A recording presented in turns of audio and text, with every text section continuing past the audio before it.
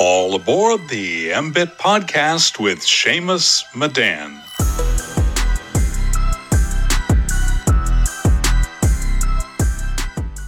Today, it's a pleasure to have on Ben Lamm to discuss his new company, Colossal Biosciences, which aims to bring back extinct species and restore biodiversity.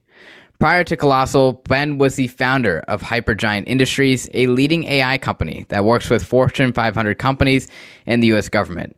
He also founded Chaotic Moon Studios, which was acquired by Zynga, and he's a serial entrepreneur, now working to support the restoration of healthy ecosystems.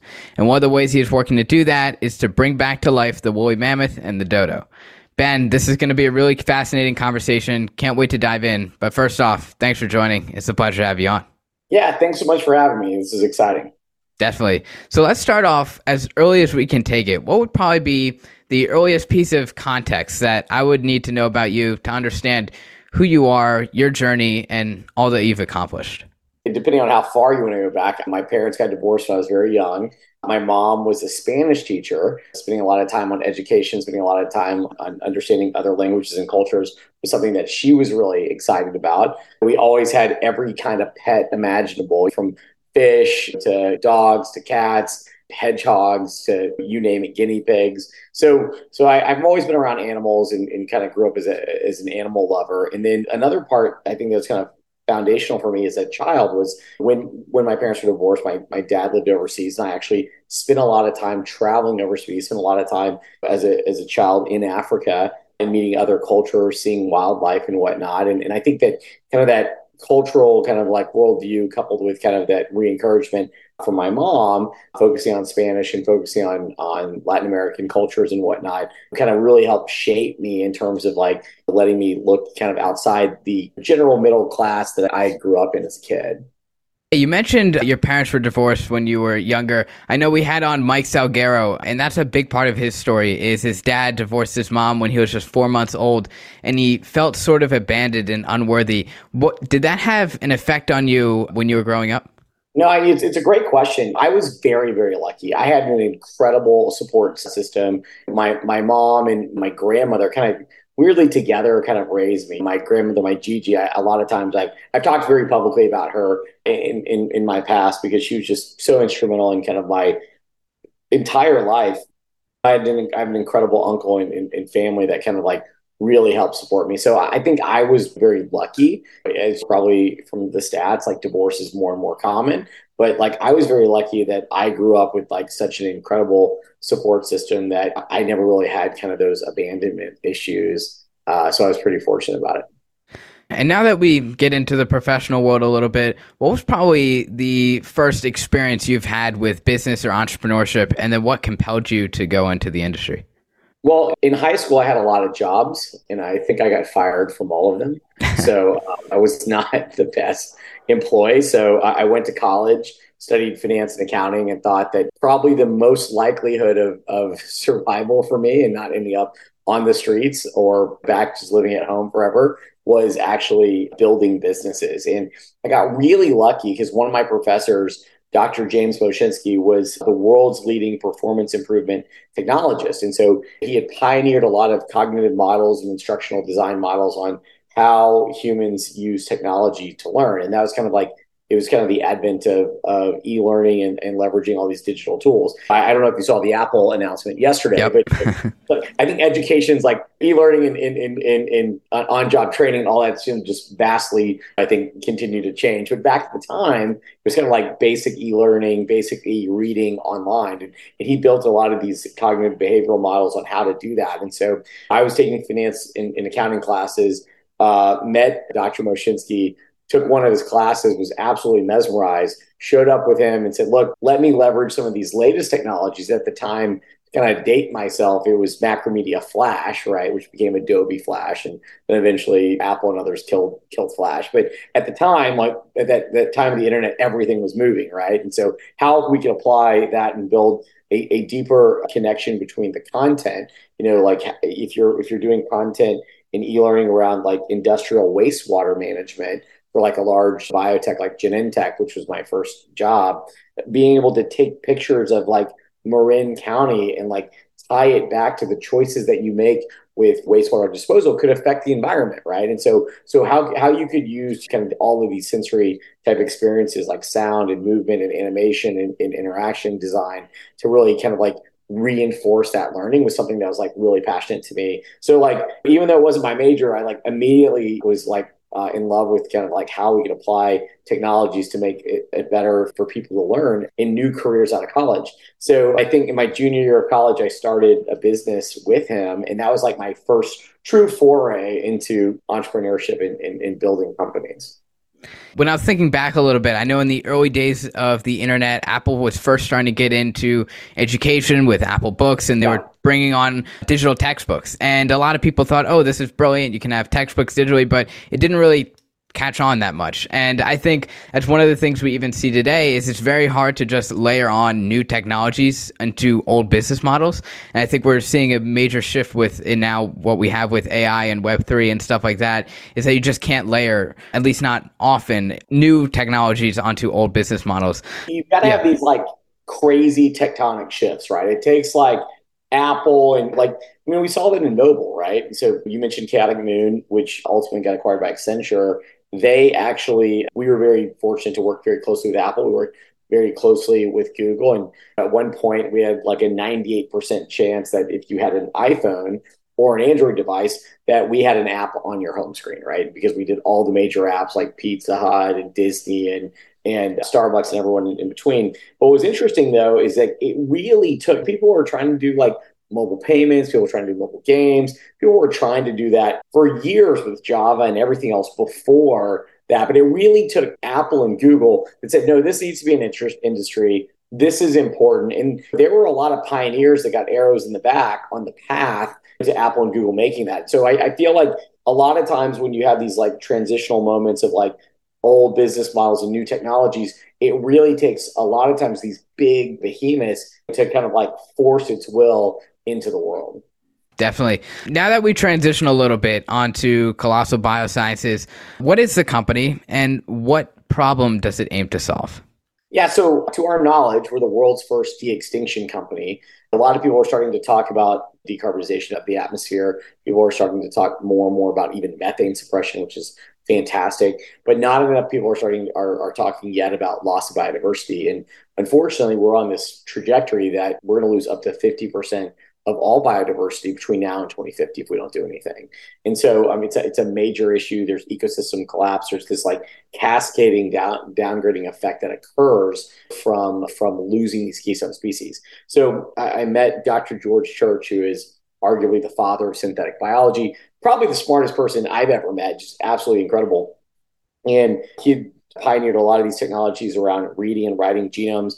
Was one of the first to kind of advance multiplex editing, being to edit multiple parts of the genome at the same time, was the first to publish with CRISPR. And so I met George, and I actually reached out to him to talk to him about building a software company around synthetic biology and using AI to improve it, which I finally got to build with Form Bio kind of later on.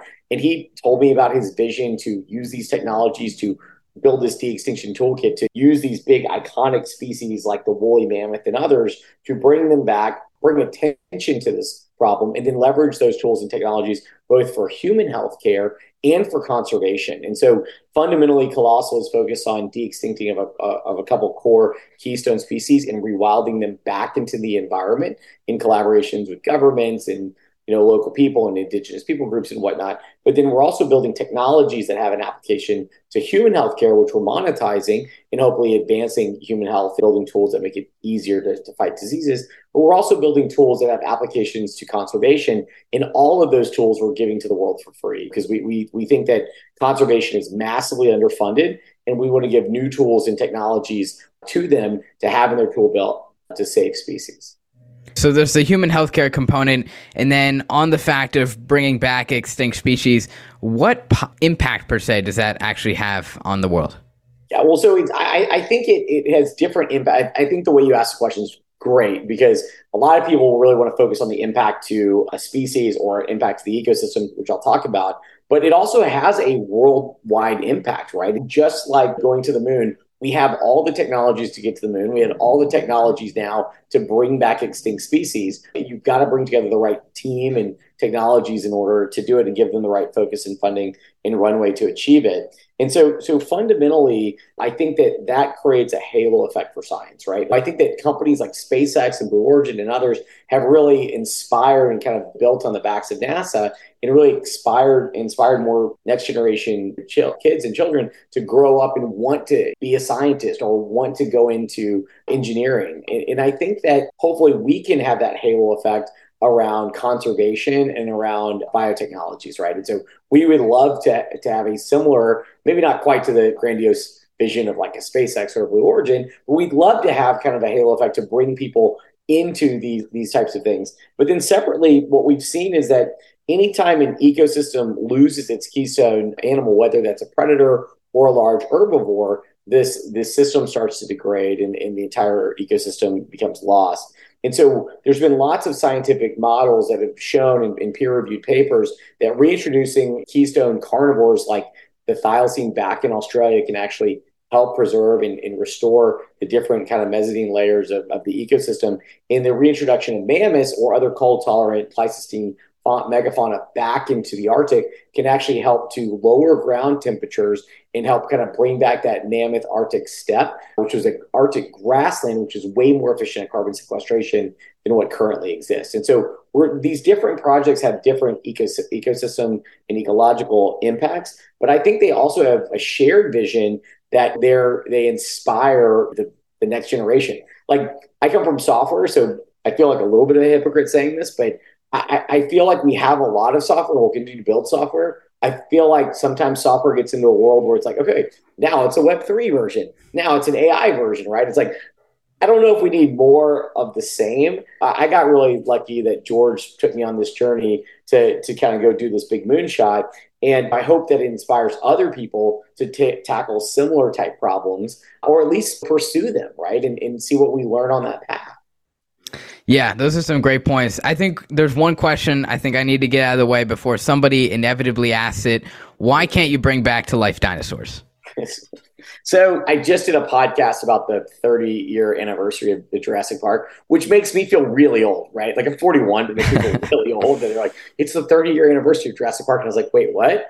Like I was like, I'm shocked by that. So there isn't dino DNA, right? And so like in the case of the mammoth, mammoths only went fully extinct about 3,300, 3,600 years ago. But what's interesting is that we actually have not only preserved DNA from the permafrost, we actually still, even with that short period of time, we actually are using 54 mammoth genomes to assemble a reference genome that we're using on our pursuits to engineer kind of our 2.0 mammoths, right? And so you can't do that with fossils because they're rocks, right? They're not bone. So you can't extract any DNA, right? And so there's no dino DNA. Now, what Kenneth Lacavara, who's arguably one of the top paleontologists in the world, he's one of our scientific advisors, a dear friend. He's the one that discovered Dreadnoughtus. If you don't know what Dreadnoughtus is, you got to look it up. It's amazing. It's the biggest dinosaur that ever has been discovered.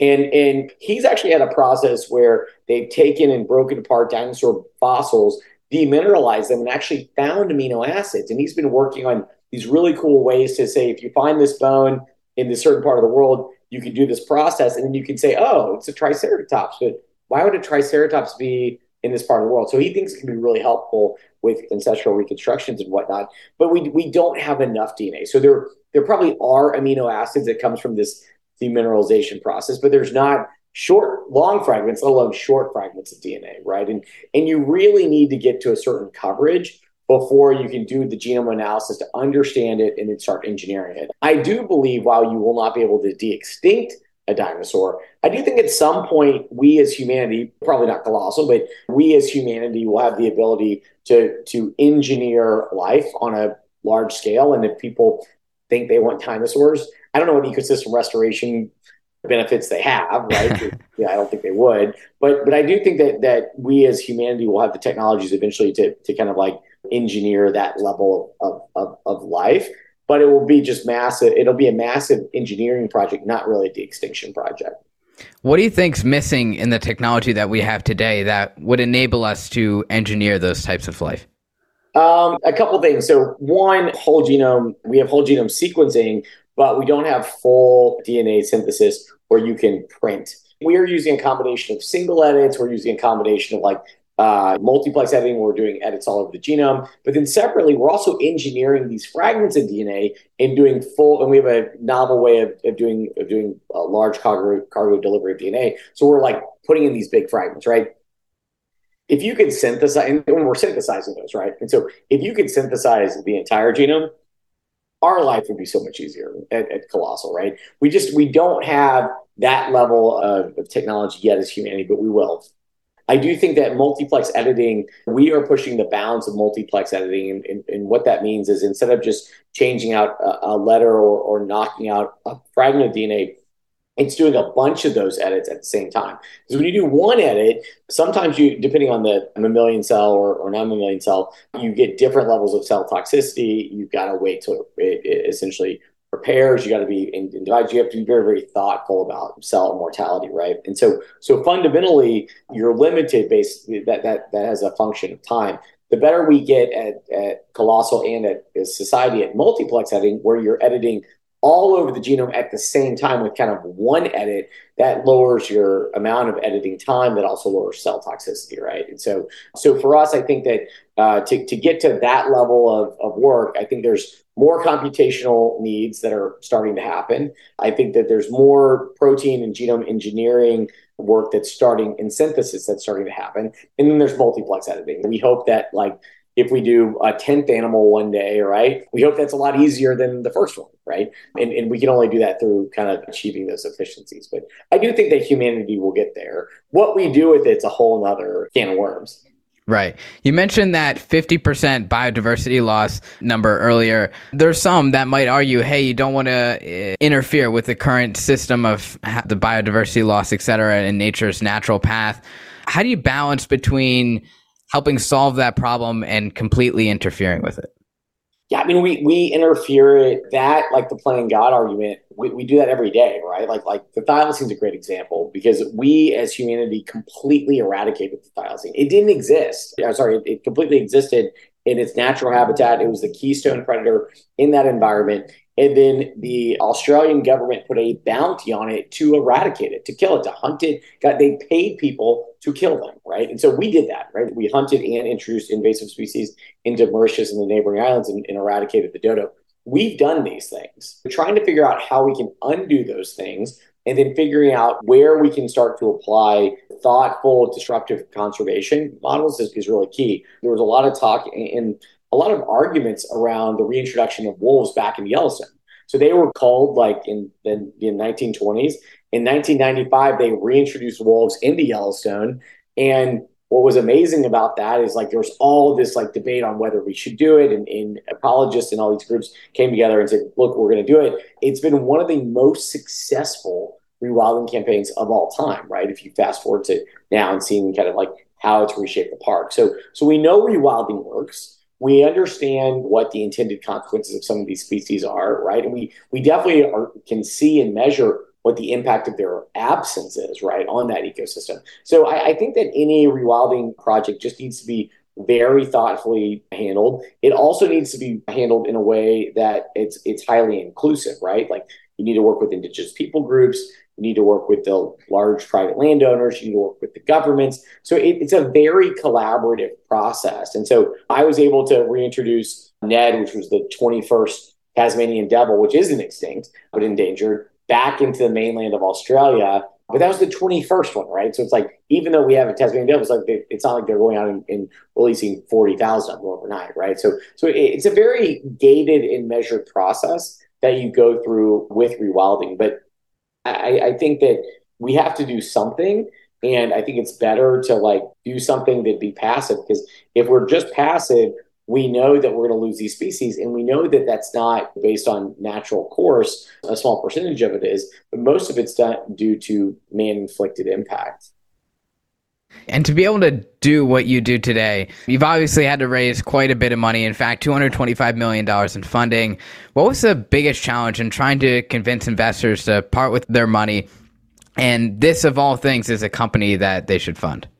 Well, I think that we were very targeted and very kind of thoughtful about who to go to. We wanted to go to long-term technology investors that understood various different business models, that understood how important this is from a conservation perspective. So going to people like Thomas Tull, going to people like Jim Breyer, going to people like Tim Draper, we were very selective into who we went to and building up that right matrix. I mean, we told some investors no, that they just weren't a good fit. We also got told no a lot, right? And I think that's any startup gets told no a lot, especially in like this climate, but in a lot of climates.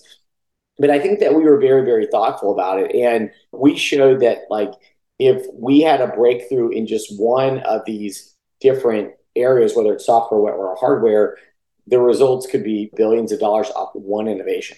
Outside of carbon credits, ecotourism, biodiversity credits, outside of everything around the animals themselves, just these subset of the technologies, because bringing back an extinct species and engineering a proxy for one is effectively a systems problem. So you actually have to build a lot of infrastructure. You have to hire a lot of really smart women and men in order to achieve it. And then but then the kind of like innovations and some inventions that come from that systems point of view, I think drives a lot of meaningful value that can be applied to other industries.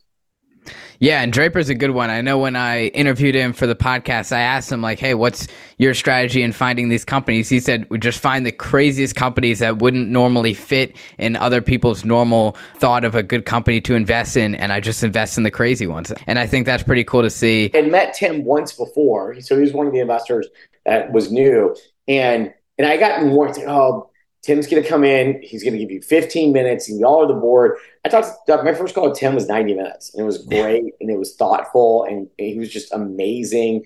And he gave me really good advice. And he's like, and on the call, he's like, we're in. And he's like, we're 100% in. And it was great. And so we've been very fortunate. I do think that, and I built built a handful of companies over the years and had lots of different investors. And I think that with Colossal, we've been very blessed that we've had these incredible investors that are very engaged. And so we'll have folks like, Thomas Tull or Bob Nelson, and Bob's like arguably the number one biotech investor of all time, texting us, hey, I want you to meet this person, or hey, can I help you with this, right? And like I've had great investors in the past, and I've just never had that level of active engagement. So I think we did the right thing with being thoughtful about who we should bring to the table, because once people are in this deal, they get pretty excited. Yeah, you mentioned active engagement. It's something we've clearly seen a big shift in the VC industry where investors are more towards driving value towards founders. Sitting on the founder end of the table, how do you see investors providing engagement and advice versus them trying to control your company operations and et cetera?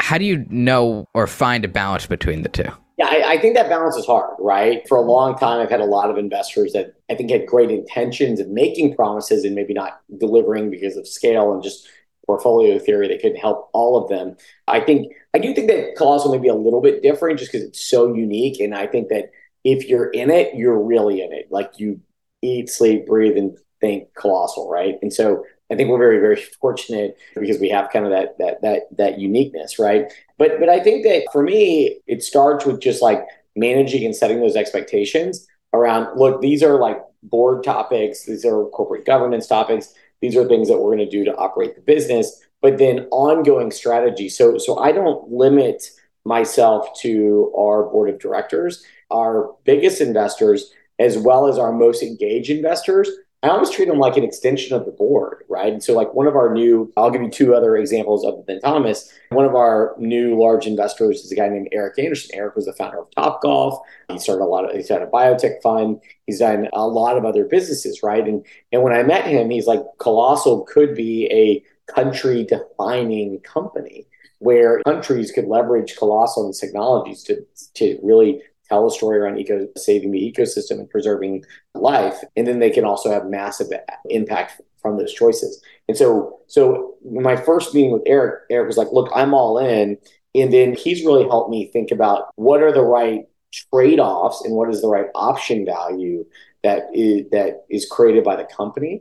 And then what do we say no to? Because we have a lot. I mean, we have every major brand coming to us. We have a lot of really great people are excited about Colossal, which is great. But how do we be thoughtful about that? How do we be mindful of that? And like Eric and Thomas both have done that. And then one of our early investors also is a group called Animal Capital.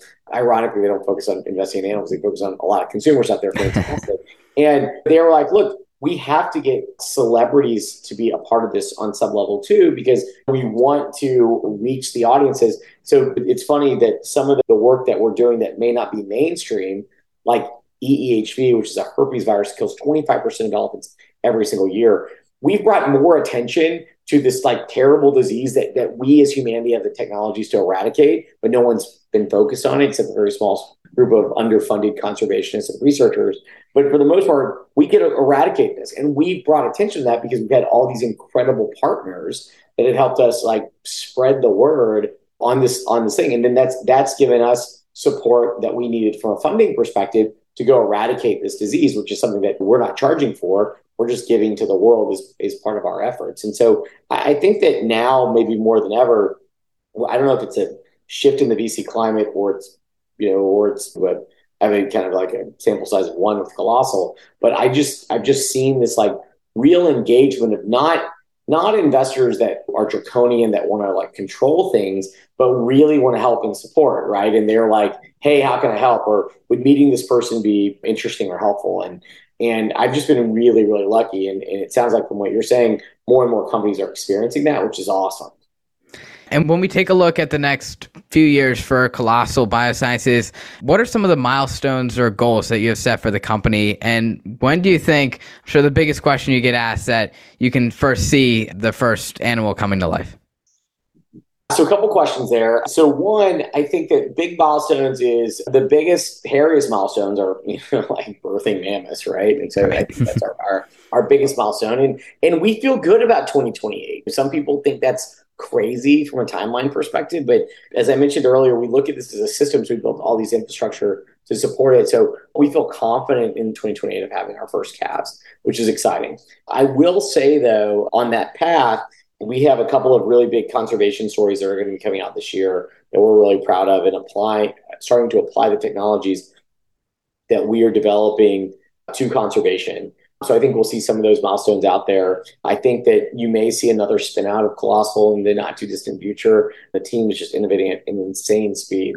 So there may be more startups coming out of Colossal, which are interesting. And then your question on when we will see the birth of the first animal, what I'll tell you is the mammoth most likely won't be first, just because there's a 22-month gestation. We've had some other advancements that are moving quicker than we originally anticipated, which is exciting. So I think that it could happen sooner than you think. So I think in the next few years, we could see something back on the planet that hasn't been here in quite some time, which would be exciting.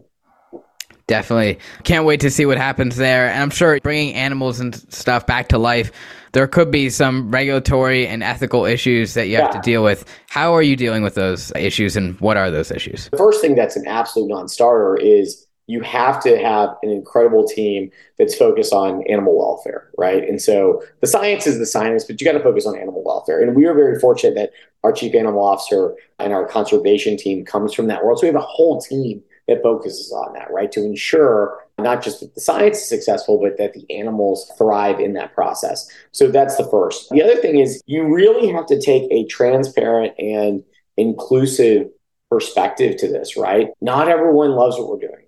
A lot of people do, right? We've garnered over 50 billion media impressions, which is crazy, 98% positive or neutral feedback. And I think that's because we have some of the top scientists in the world. We've partnered with all the major conservation groups out there, right? And we continue to collaborate with more. And we try to be very transparent and collaborative. I feel like when you're doing anything this bold, it's our responsibility, not the public's responsibility, to be transparent and to educate. It's certainly not our job to persuade anybody, right? If you feel the way you feel, it's not our job to tell you you're right or you're wrong. It's our job to educate you. And I think that we've done, I think, as good a job as we can to date, educating the public. And that's actually turned people that were negative against us at the beginning on our side. And that's been awesome, right? And because I think you can learn a lot more through that educational process and listening to your critics than you can just dismissing them and focusing on the people that love you, right? The people that love what you're doing, those people are easy, right? Like people that are like, I saw Jurassic Park for the 40th time, and this is a Jurassic Park, but it's similar and I love it. Those people are easy. Those people are already bought in, right? It's the other folks that we need to really spend time and educate on. And so we have a team of conservationists, we have a team of bioethicists. And so we spend a lot of time on the ethics of this and the conservation side of this. And I think that's equally important to the kind of like headline grabbing de-extinction side. Yeah, and like you mentioned, anytime you go after a goal that's just so vast or so large, there's always going to be the doubters. What are some of the reasons why people don't love what you're doing? Well, I think a lot of it goes back down to education, right? We continually add to our website like every day. I feel like we add like 40 more. Like we constantly are like, oh, that's a good question.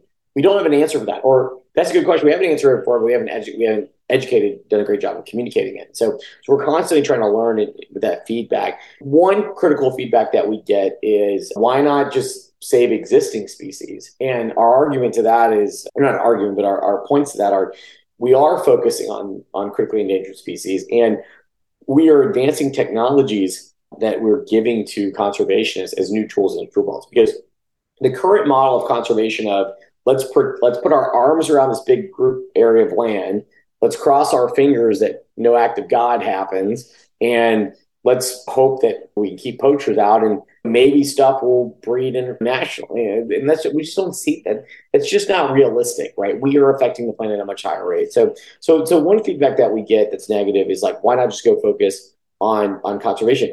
I think that if you're listening to this, you're sitting at home and we're a private company, you can't buy our stock, so give money to conservation. We are all about supporting existing conservation while Colossal is advancing tools and technologies that we think will help conservation at a more meaningful pace than what they currently have.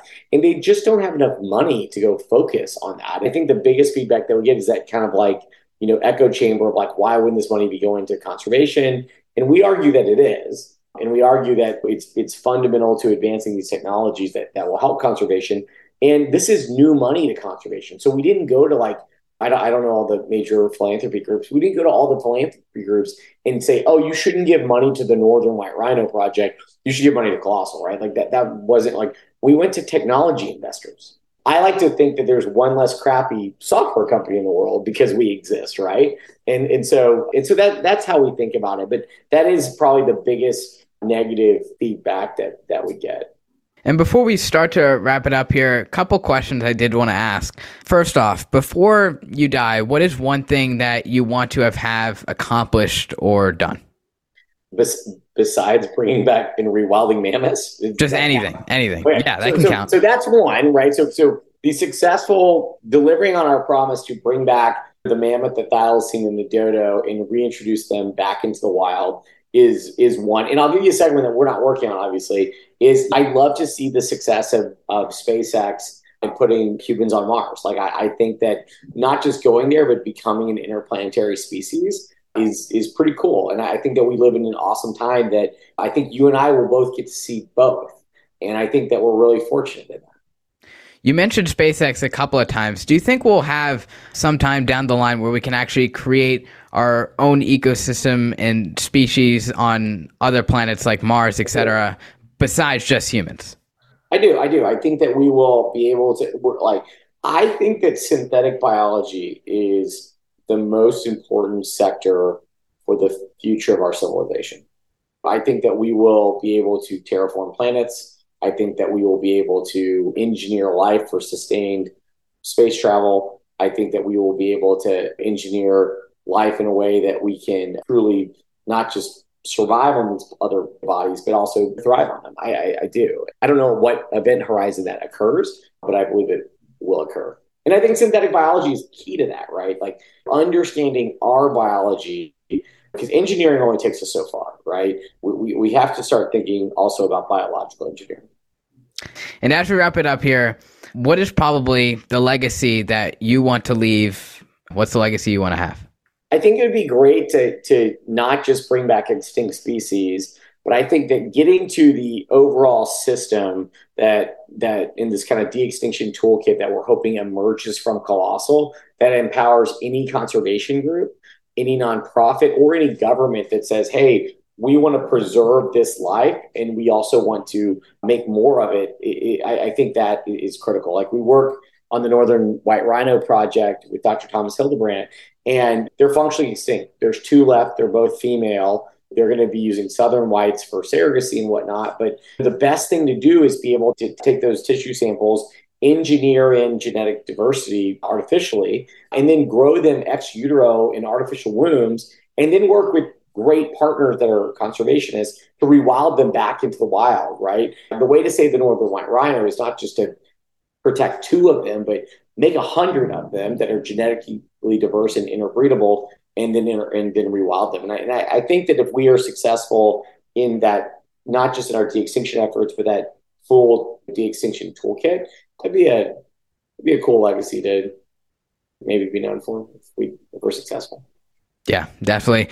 All right, everyone. Well, that wraps it up for today's episode. Really exciting to see what you're working on over at Colossal. Can't wait to see where it goes. I'll be glad that I'll still be alive to see what happens with it. I'm sure we'll see some pretty interesting stuff. And for those in the audience interested in learning more about Colossal, I'll have Ben's Twitter and Colossal Biosciences webpage listed in the episode description down below. Well, that wraps it up. And thanks, Ben, for taking the time to join. Greatly appreciate it. Yeah, thanks for having me.